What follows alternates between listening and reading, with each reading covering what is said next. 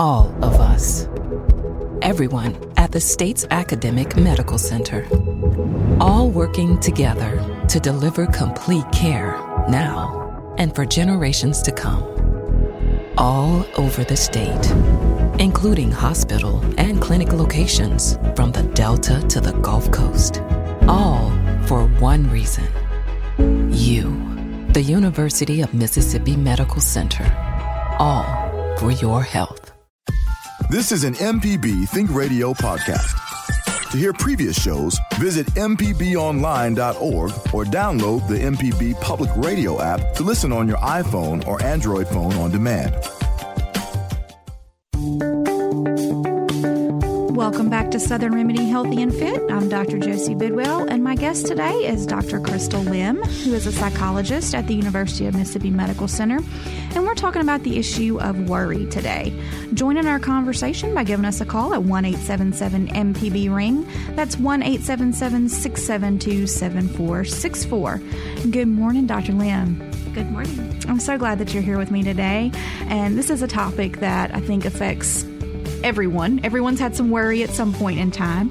But I want to start with you just telling us a little bit about you and what you do at UMC. Great. Well, thank you for having me here today. I am a psychologist in the Department of Psychiatry at UMC. My primary role is treating children and families that are seen in our pediatric weight management clinic at UMMC. And I also play a big role in training our psychology residents that are here finishing their last year of graduate school. And I supervise adult and child cases that they see in our training clinics and in other areas of the medical center. And I also do research also into how we can help kids and families eat healthier and be more active, but also look into some of the emotional difficulties that might come along with kids having certain chronic medical conditions. And I love when you talk about the weight issues that you deal with, because, that speaks directly to my heart as well. But, worry, depression, anxiety, all of those can feed into poor eating patterns as well. So it's really got to get down to the root of some of the issues that are going on with folks. Now, so you mentioned you're a psychologist. Tell us a little bit about the difference between a psychologist and a psychiatrist. Sure. So a psychologist, in terms of our training, is very different. So psychiatrists go to medical school and then they get specialized training in treating patients with certain psychological or emotional problems or difficulties. For psychologists, we go to graduate school, so the training is different. We're not typically able to prescribe medications because we haven't gotten to medical school, and we more focus on ways we can help patients kind of change the way that they think about certain things going on in their life, what they can do, so their behavior, and help them kind of function better. So we teach them skills and strategies as opposed to prescribe medication to help with these psychological disorders that they might have. And what I've found is it's really a combo of the two, that really a psychiatrist and a psychologist are a team that really produces the best outcome for the patient in the long term. Yes, that is correct. So when we look at research and what does research say about the best treatments for people with anxiety disorders or other types of mental health difficulties, the best approaches are typically those with a combined approach. So medication and psychological treatment together is how patients tend to respond quickly and tend to have more long-term improvements in their functioning. So I want to talk about the concept of worry. And if, we've got listeners out there who have troubles with worry or anxiety or even depression, we definitely want to talk with you today. Please give us a call at 1-877-MPB-RING. That's 1-877-672-7464. Or if you don't really want to talk on the air, we can always do it by email, and you can send me one of those at fit@mpbonline.org. So let's talk about worry. I mentioned that everybody worries at some point in time. I feel like as a mom, that's what I do 90% of my time is just worry about my children. And some of that is normal. But worry can become more of a problem. So when is worry good and when is worry bad? Yeah, so something to think about is the reason why humans have worry is actually it's an evolutionary reason. So it actually keeps us safe. So you think back to our ancestors and hunting for food. And if you hear a loud noise, it might mean there's an animal coming after you, for example. So it is what promotes that fight or flight response. Tells you to run away. Right, exactly. When we think that there's something scary in our environment, it tells us what to do or triggers us to know, like, it's time for me to do something to keep myself safe. So everybody does have worry because it's evolutionary. We're all kind of designed to have that, to keep us safe, to keep us from experiencing danger or having, identifying threat. When it becomes excessive would be when it's, something that you're thinking about all the time, when it gets in the way of you being able to do your everyday activities. So like go to work, go to school, take care of your family. When you are avoiding doing certain activities because you're worried or scared of how that's going to go or have anxiety about a certain situation, those are kind of the what we think of as the hallmarks of when worry kind of goes too far, when it's kind of consuming most of your day. And your thoughts. Yeah. And I call it ruminating because it just that's a perfect term for it. Circles over and over and over in your head. And you're spending all your energy on the worry. And so it's going to definitely affect your relationship with folks. And then it's also going to affect your productivity as far as work is concerned if you're always in the worry stage and not in the action stage of things. Exactly. And we've already got a caller this morning over at the reservoir, so we're going to go talk to Getty this morning. Hello. Good morning. Actually, I'm walking on the reservoir, and I just wanted to point out for those listeners who are experiencing anxiety that walking every day is a great dose of medicine for preventing and treating anxiety and other mental health issues.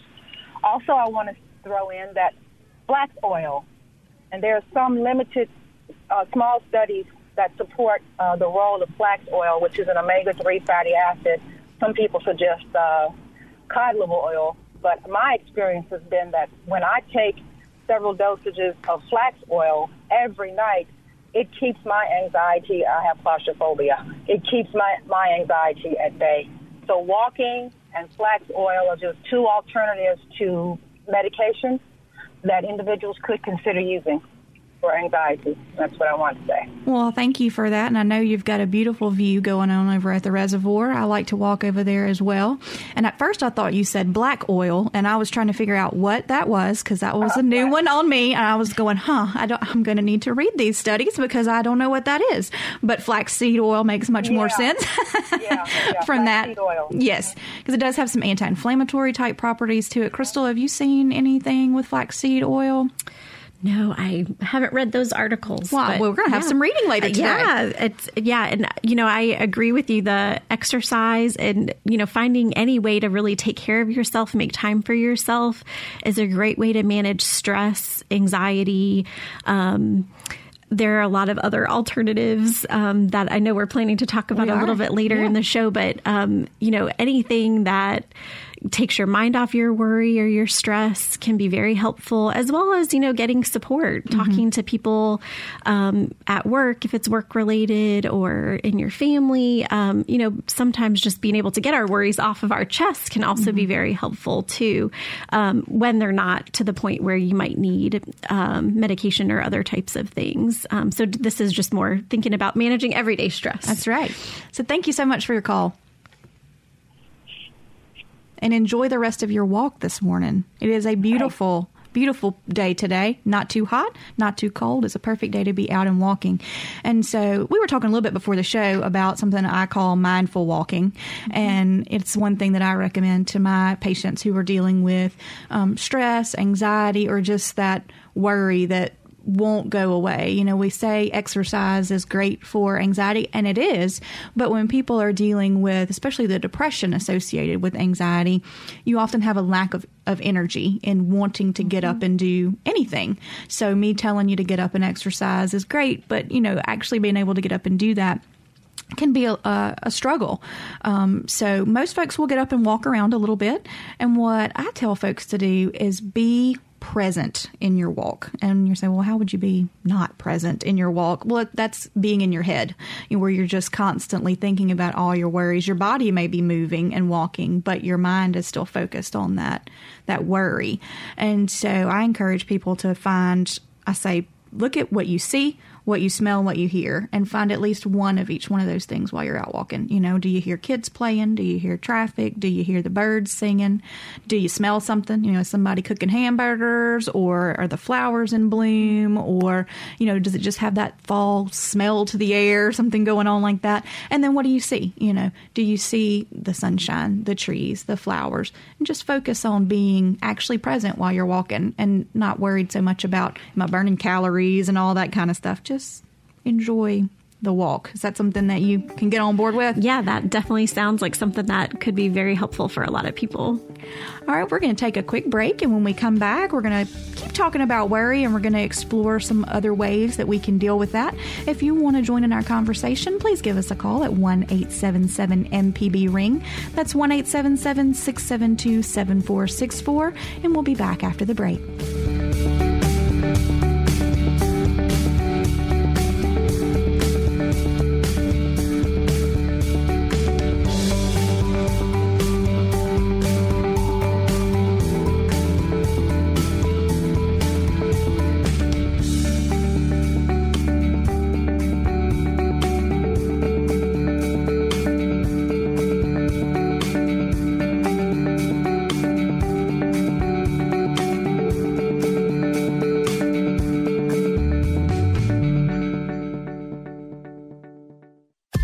This is an MPB Think Radio podcast. To hear previous shows, visit mpbonline.org or download the MPB Public Radio app to listen on your iPhone or Android phone on demand. Welcome back to Southern Remedy Healthy and Fit on MPB Think Radio. I'm your host, Dr. Josie Bidwell, nurse practitioner at UMMC.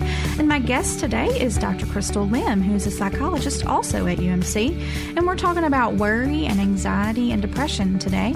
And if you want to give us a call, we do have open lines. Please do so at 1-877-MPB-RING. That's 1-877-672-7464. Or you can email me at fit@mpbonline.org.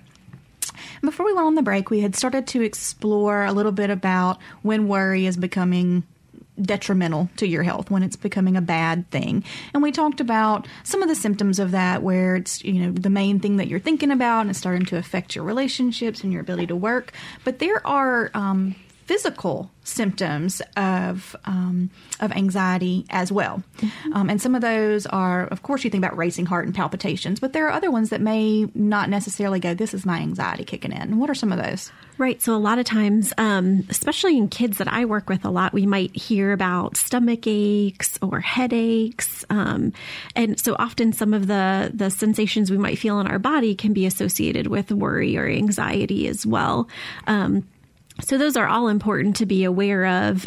For kids, especially, we might see that they're, having these aches and pains before going to school, or they may come up at certain times when they're asked to do things that might be, hard for them or anxiety provoking. And so those physical symptoms are important to be aware of as well. Yeah. Sometimes it, like you mentioned, stomach ache. I'll have kids who tell me like indigestion, it feels like they're going to throw up, or feels like they're going to have diarrhea. Either one, they'll right. report those things. And it's, there can be physical causes of that we definitely want to rule out. But once we've ruled those out, we do got to consider that there's some anxiety or some worry going on there. And I think it's especially important to notice when there's patterns in those symptoms. Parents might notice, or even adults that have anxiety or worry might also notice that in themselves. So being aware that you might feel nauseous before something right. that's coming up that you're pretty right. anxious about. So being aware of those symptoms can be really helpful. Yeah. And we're going to talk about how we don't just avoid those situations in a minute, but we want to go to the phone lines because we've got Cheryl in Greenwood this morning. Good morning, Cheryl. Good morning. Good morning. How are you guys doing? We're good. How is it in Greenwood today? Beautiful. Just beautiful. I grew up in Carrollton. Oh, wonderful. Just up the road. It is just up the road. Just a little bump in the road pretty much, but a great place to grow up. How can we help you today?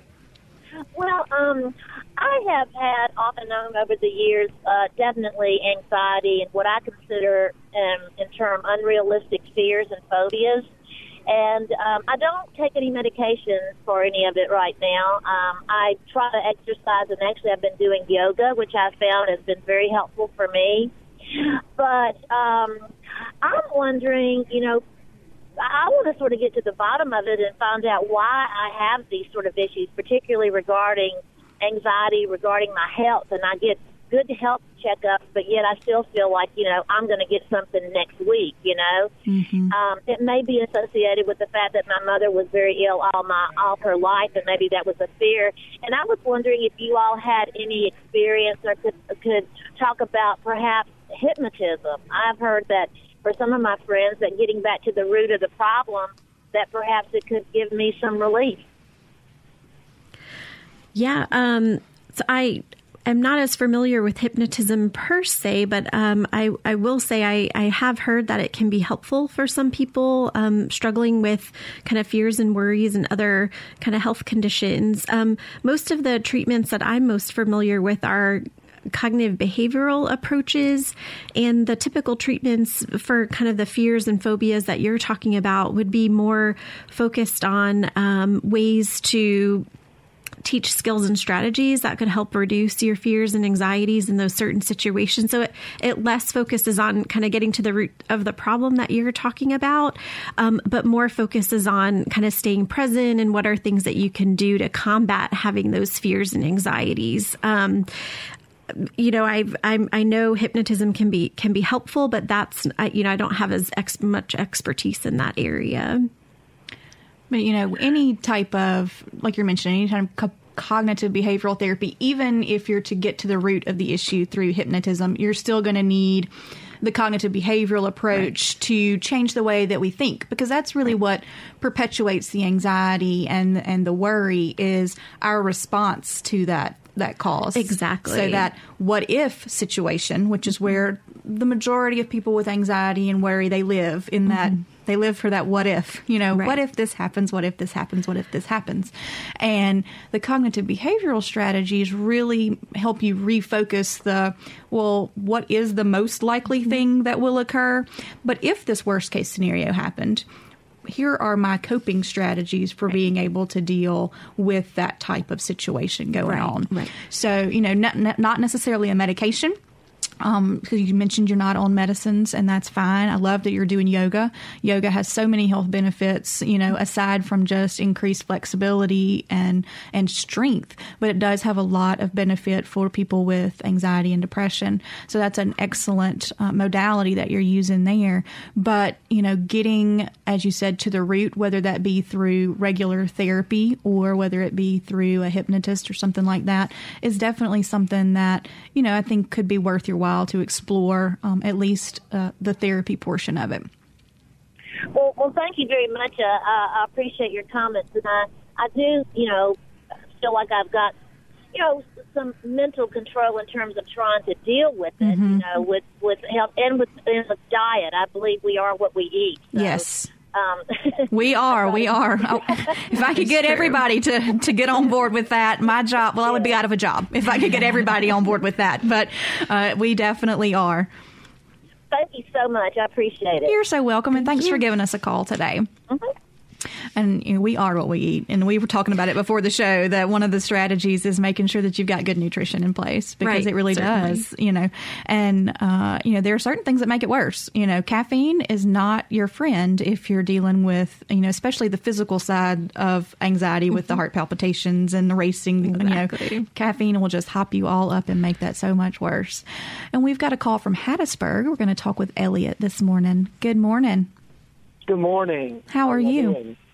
Good. Well, there's a technique I can think of, and again, it may work for some people, not others. It depends on someone's level of anxiety and their particular situation. But my thought is it kind of involves the opposite of what you would anticipate. It involves prescribing worry. So what I mean by that is scheduling a time during the day in which you engage in worry. It could be 5 to 10 minutes, and to really worry hard. And then after that, You're not going to worry anymore. The idea being is to wear yourself out from worrying. And so anyway, this is kind of, how shall I say it, kind of opposite of what we would usually think.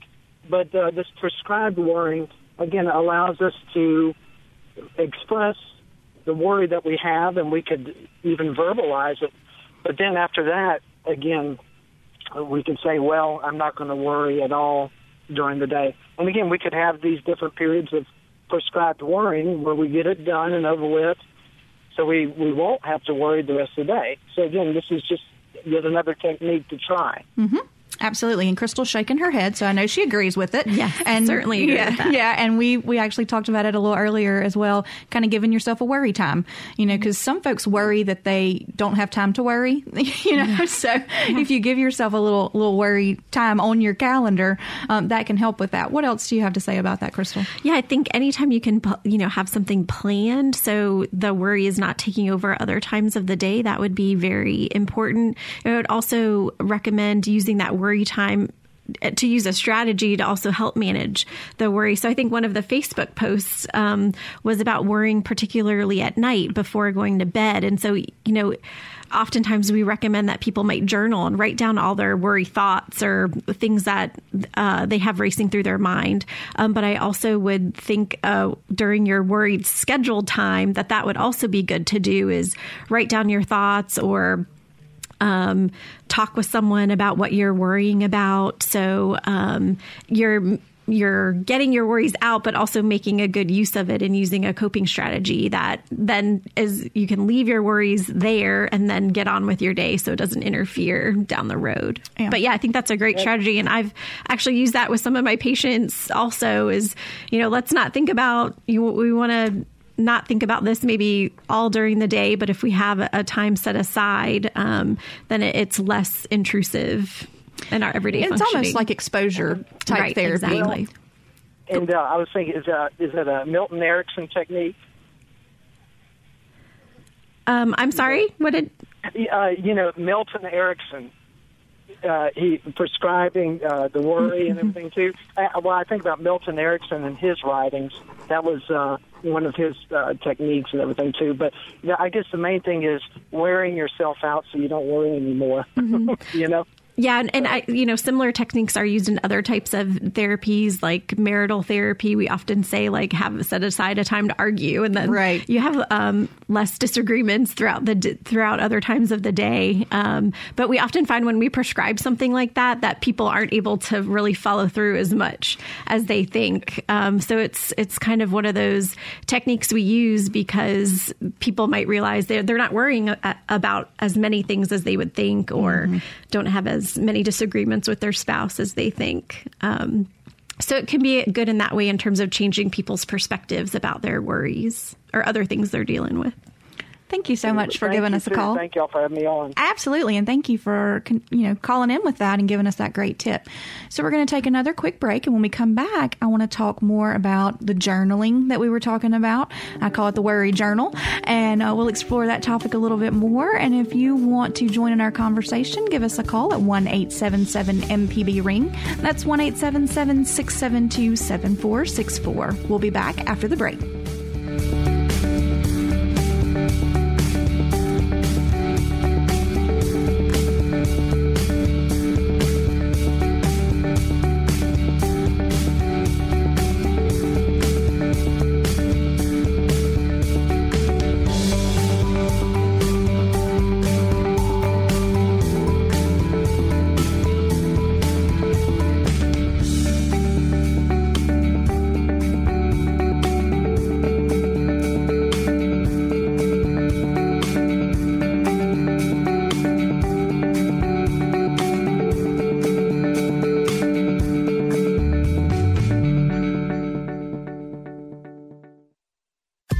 This is an MPB Think Radio podcast. To hear previous shows, visit mpbonline.org or download the MPB Public Radio app to listen on your iPhone or Android phone on demand.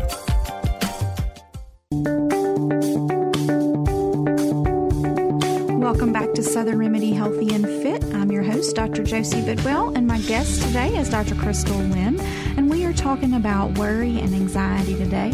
We've already had some great calls with folks giving us tips on managing worry and anxiety. And if you've got a tip that you want to share with us, give us a call at 1-877-MPB-RING.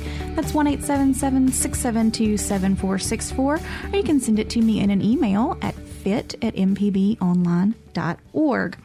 Before we went on the break, we'd had a great caller who was talking about prescribing a time to worry, and that is definitely something that we do. We give it, a little worry hour where you sit down and schedule that time to worry. And one thing that I use with my patients and I use with myself is a worry journal. So talk to me about a worry journal and what that is. Yeah, so, a worry journal could be whatever someone would want or find helpful. So for some people, it's just writing down all your worries that you would have. For other people, it might be writing down situations that you might have your worries. So it would really be kind of what would be most helpful for a particular person or a particular worry that you might have. What are all the things you might worry about? What are, what are things that you could do to help with that worry or reduce that worry? So it could just be a good way to get all kind of like the worry time. It's just a good way to get out all those worries. So you're not constantly kind of holding them in your mind or having them, you're not ruminating about them. Right. Kind of takes some of the power. Exactly. Out of they the worry. that they have over you when you put it down on paper. It's kind of like making a to-do list, when you're thinking about all you have to do and you're like, I'm never going to get all this done. But you write down your to-do list and you're like, okay, it's really only 5 things I have to do today. So it makes it a little bit more manageable. Now, your worry journal can look like whatever you want it to look like. Of course, there are commercial ones out there that you can buy. There are templates that you can download off the internet. There's an app for your phone. I like the app just because I usually don't have paper with me all the time. So I can jot it down, but you could also use the note function on your phone. But some of the things that I usually tell people to have in their worry journal, however they want to do it, if it's just a regular old 25-cent notebook from the drugstore, that's fine as well. I have a column for, what are your worries? Write those down. And then a column for, what's the most likely outcome of this, and then what's the worst case scenario you're worried about. And then a column for strategies, like you mentioned, what could I do in this situation? And then the last column, which a lot of folks leave off, but I find to be actually the most important column, is what was the actual outcome.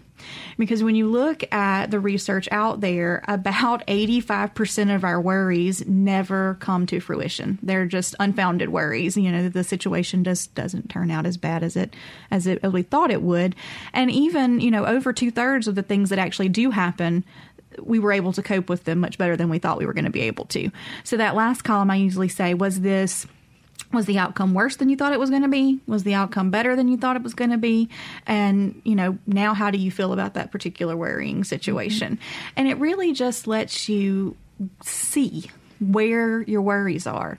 You can even color code it as to what part of your life that worry has to deal with. Is it family? Is it career? Is it financial? So that you can see where you're spending all your worry energy, and see it out there. That's one of the reasons I like the app, because it will graph it for you and make it all pretty and give you all kinds of colors around there.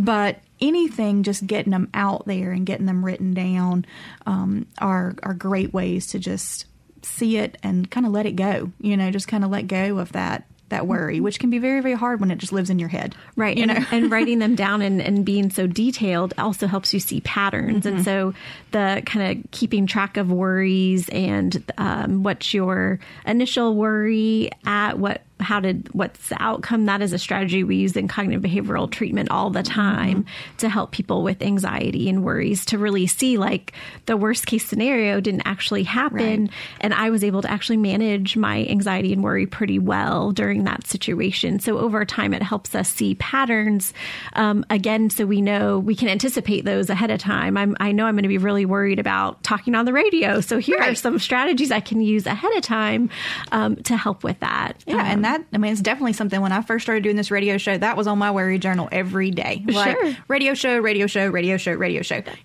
Will I sound like an idiot? Will anybody call and talk with me? And, can I find guests who would like to come on the show with me? And as you do it more and more, and you see, this is going to be okay, And again, you always have that healthy worry, Sure. But it's that paralyzing worry that we're trying to get folks away from. Exactly. And what you're talking about, so we know like public speaking is one of is like the worst fear for anybody in the country. So we know that's a really common thing that people face. But what you're also talking about is, you're repeatedly being exposed or doing it, and so you realize, well, my anxiety is actually not so bad, or I know it's not going to be so bad, so I can handle it better. And that's one of the major approaches in behavioral treatment for anxiety is actually these exposure-based treatments. So, you're scared of snakes, so let's expose you. You're going to see snakes and kind of teach people how to reduce their worry. Now I'm talking about phobias that might be, get in the way and really are paralyzing would be the treatments we use. But we know avoidance of things that make us anxious is why anxiety is so hard to combat for people. And so that's why exposure-based treatments are some of the most effective that we have in our toolbox. And if you want to join in our conversation or have a question or a comment about anxiety and worry or exposure therapy, if you've gone through that, our number is 1-877-MPB-RING. That's 1-877-672-7464. And we were actually talking before the show about exposure type therapy for PTSD. And that's kind of an emerging way to treat that as opposed to medication initially, at least. Tell me about that. So what exposure-based treatments do is in a PTSD situation, there's like a trauma event or something scary that has happened to people. And what we teach them to do is kind of they develop a story about what happened, and then they kind of repeatedly hear it or read it or think about it. And then over time, their anxiety while hearing about the event is decreased over time. So it's kind of the idea, kind of similar to any kind of thing that we're scared of or that has power over us, is to constantly be exposed to it. And then over time, your anxiety, your fear goes down. So it's more just kind of confronting the situation that happened. And after listening to it, talking about it, then the anxiety and kind of the bodily sensations associated with that we talked about earlier would also decrease over time as well. Now, this does not mean go catch some snakes. No, and do some at-home exposure therapy. Or for me, that would be spiders. I think I would probably cut my own hand off trying to get away from a spider. Well, and so what a counselor or therapist would help with is actually what we do is help patients identify a list of all the things related to spiders or whatever your fear is or situation.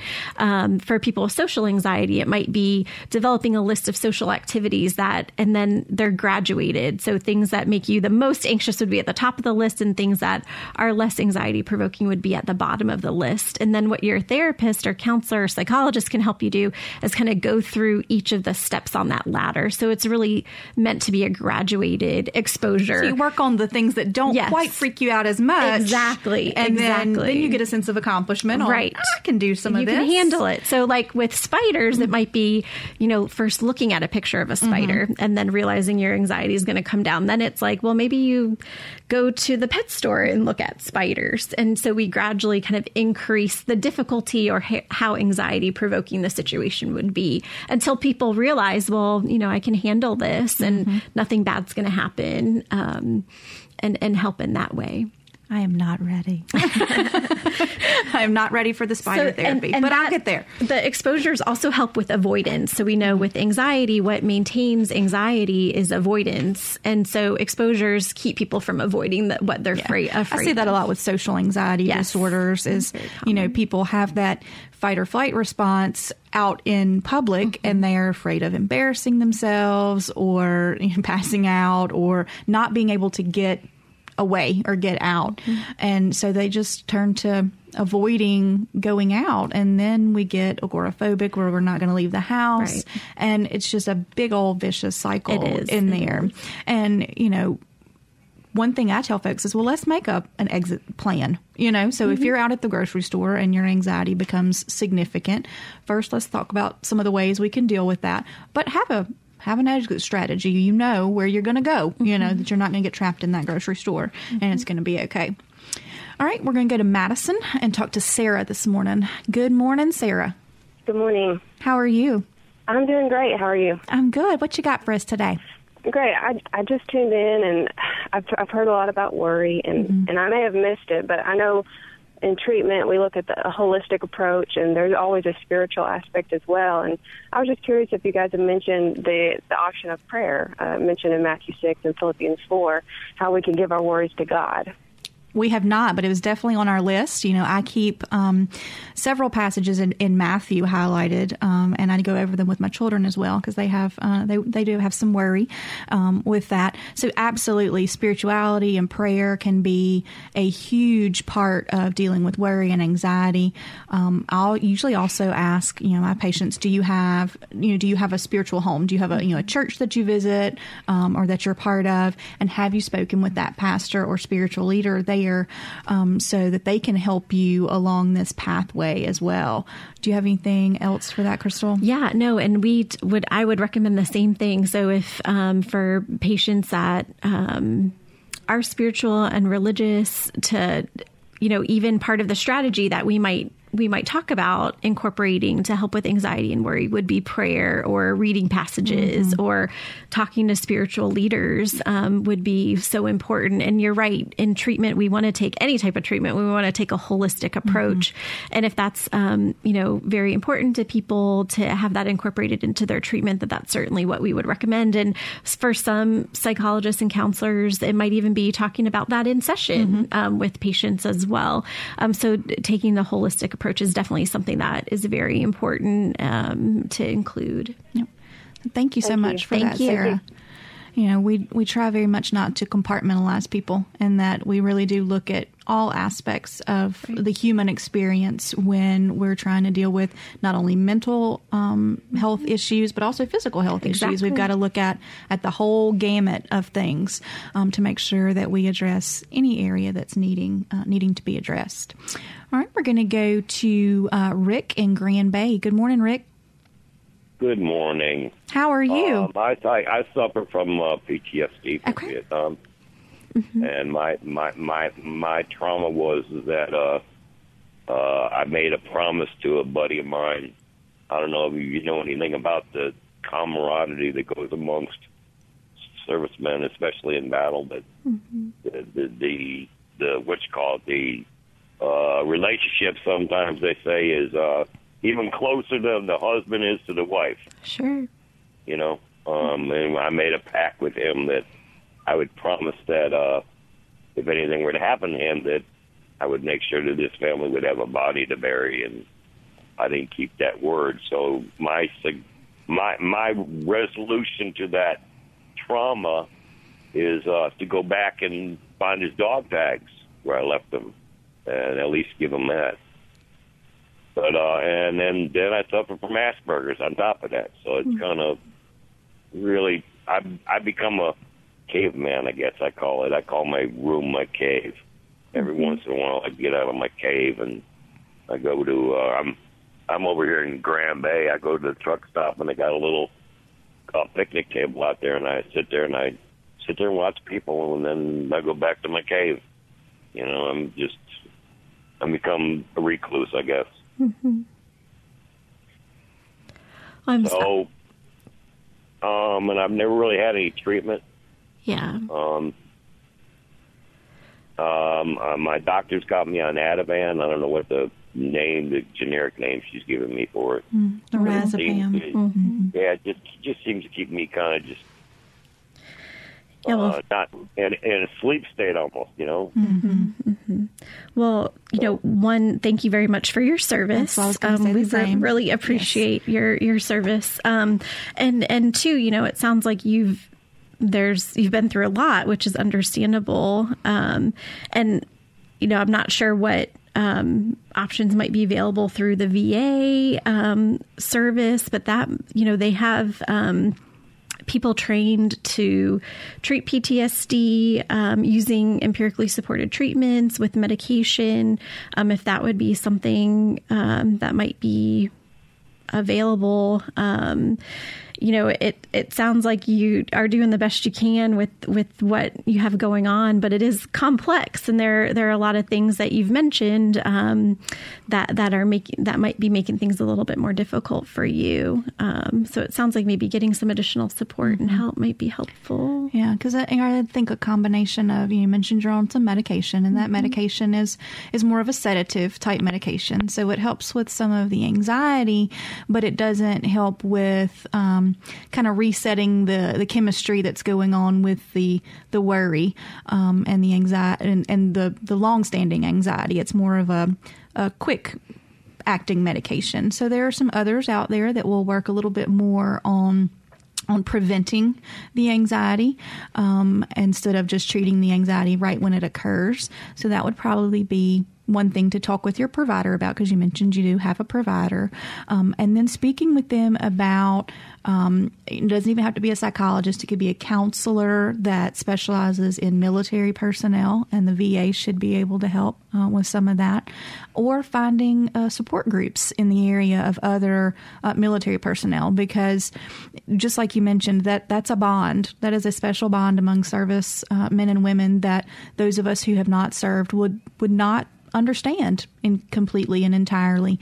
And so your story is certainly not a unique story. There are others that have gone through very similar situations, I'm sure, that can help you deal with that, how you feel like you let down your friend, knowing that you didn't, ultimately let him down, but helping you cope with that feeling that you somehow failed him.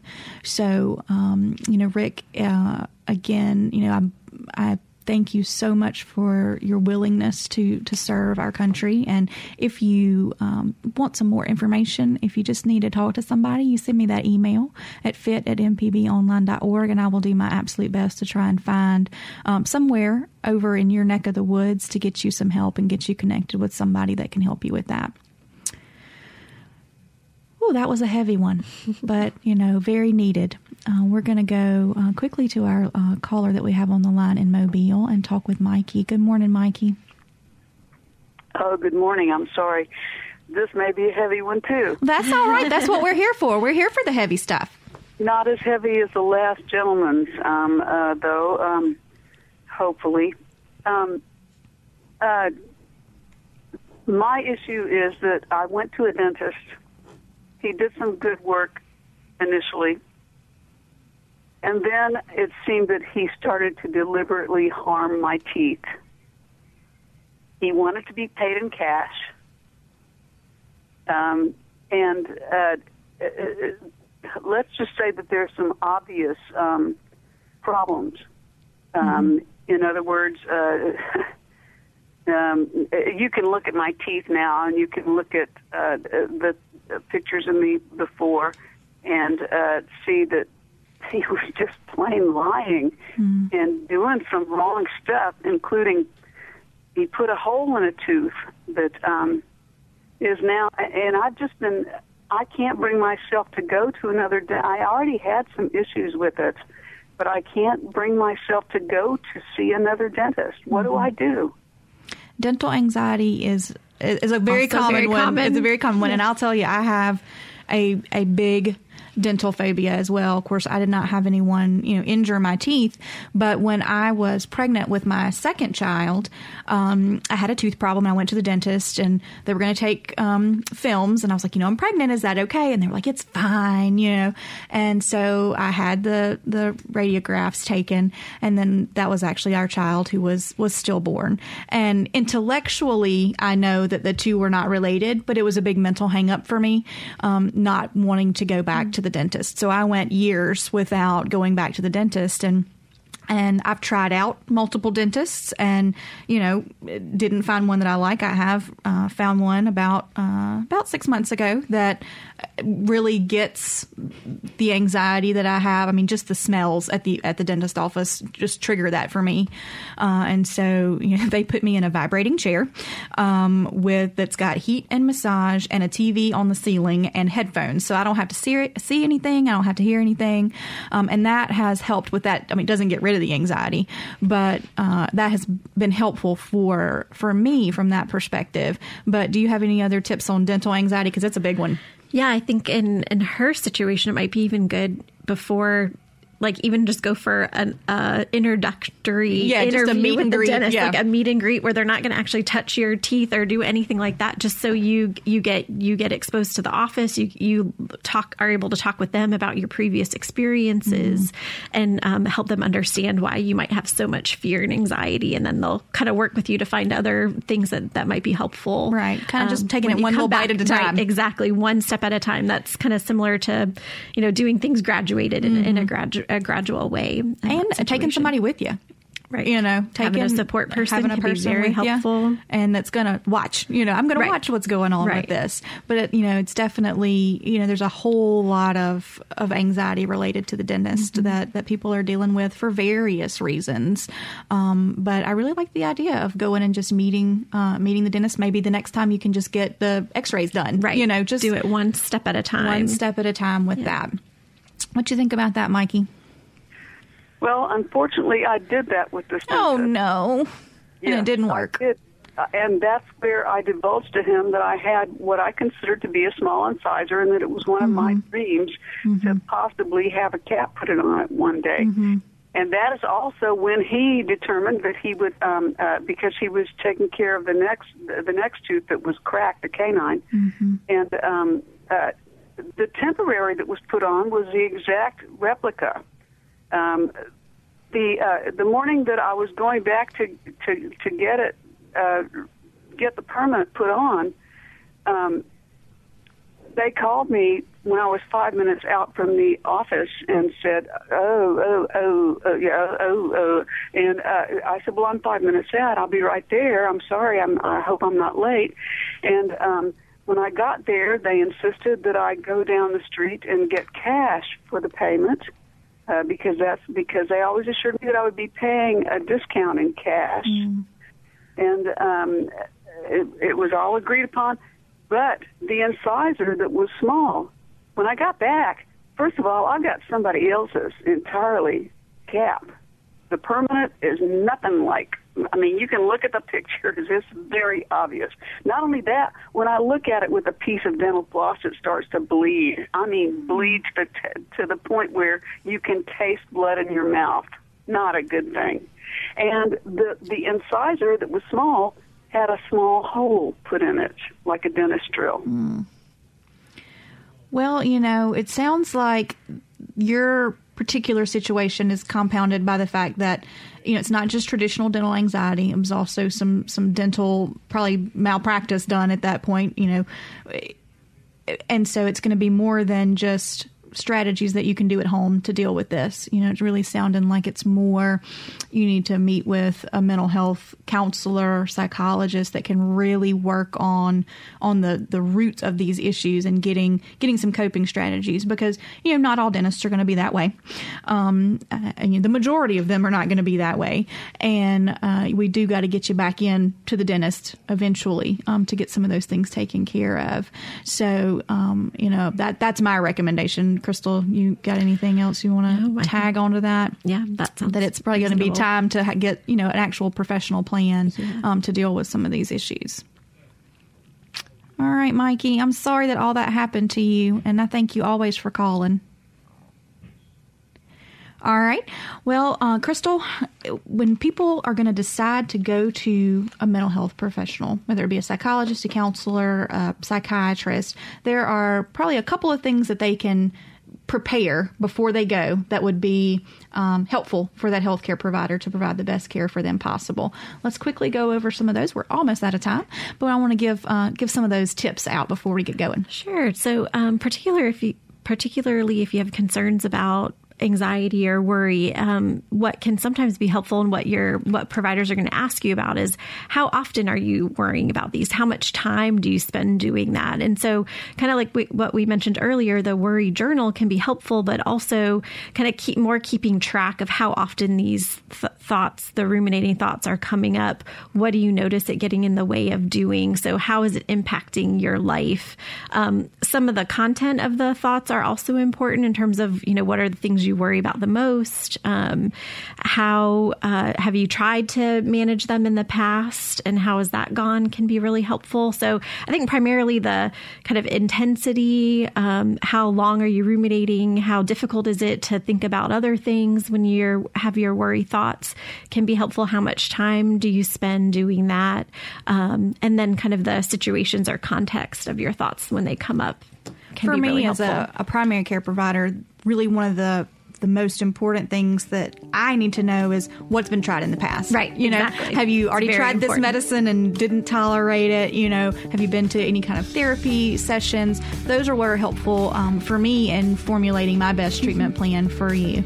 So, gosh, that hour went by super quick, but we had lots of great callers, and I want to thank all our callers for joining in our story and being part of our show today. And I want to thank Crystal Lim for being a gracious guest and helping me out today.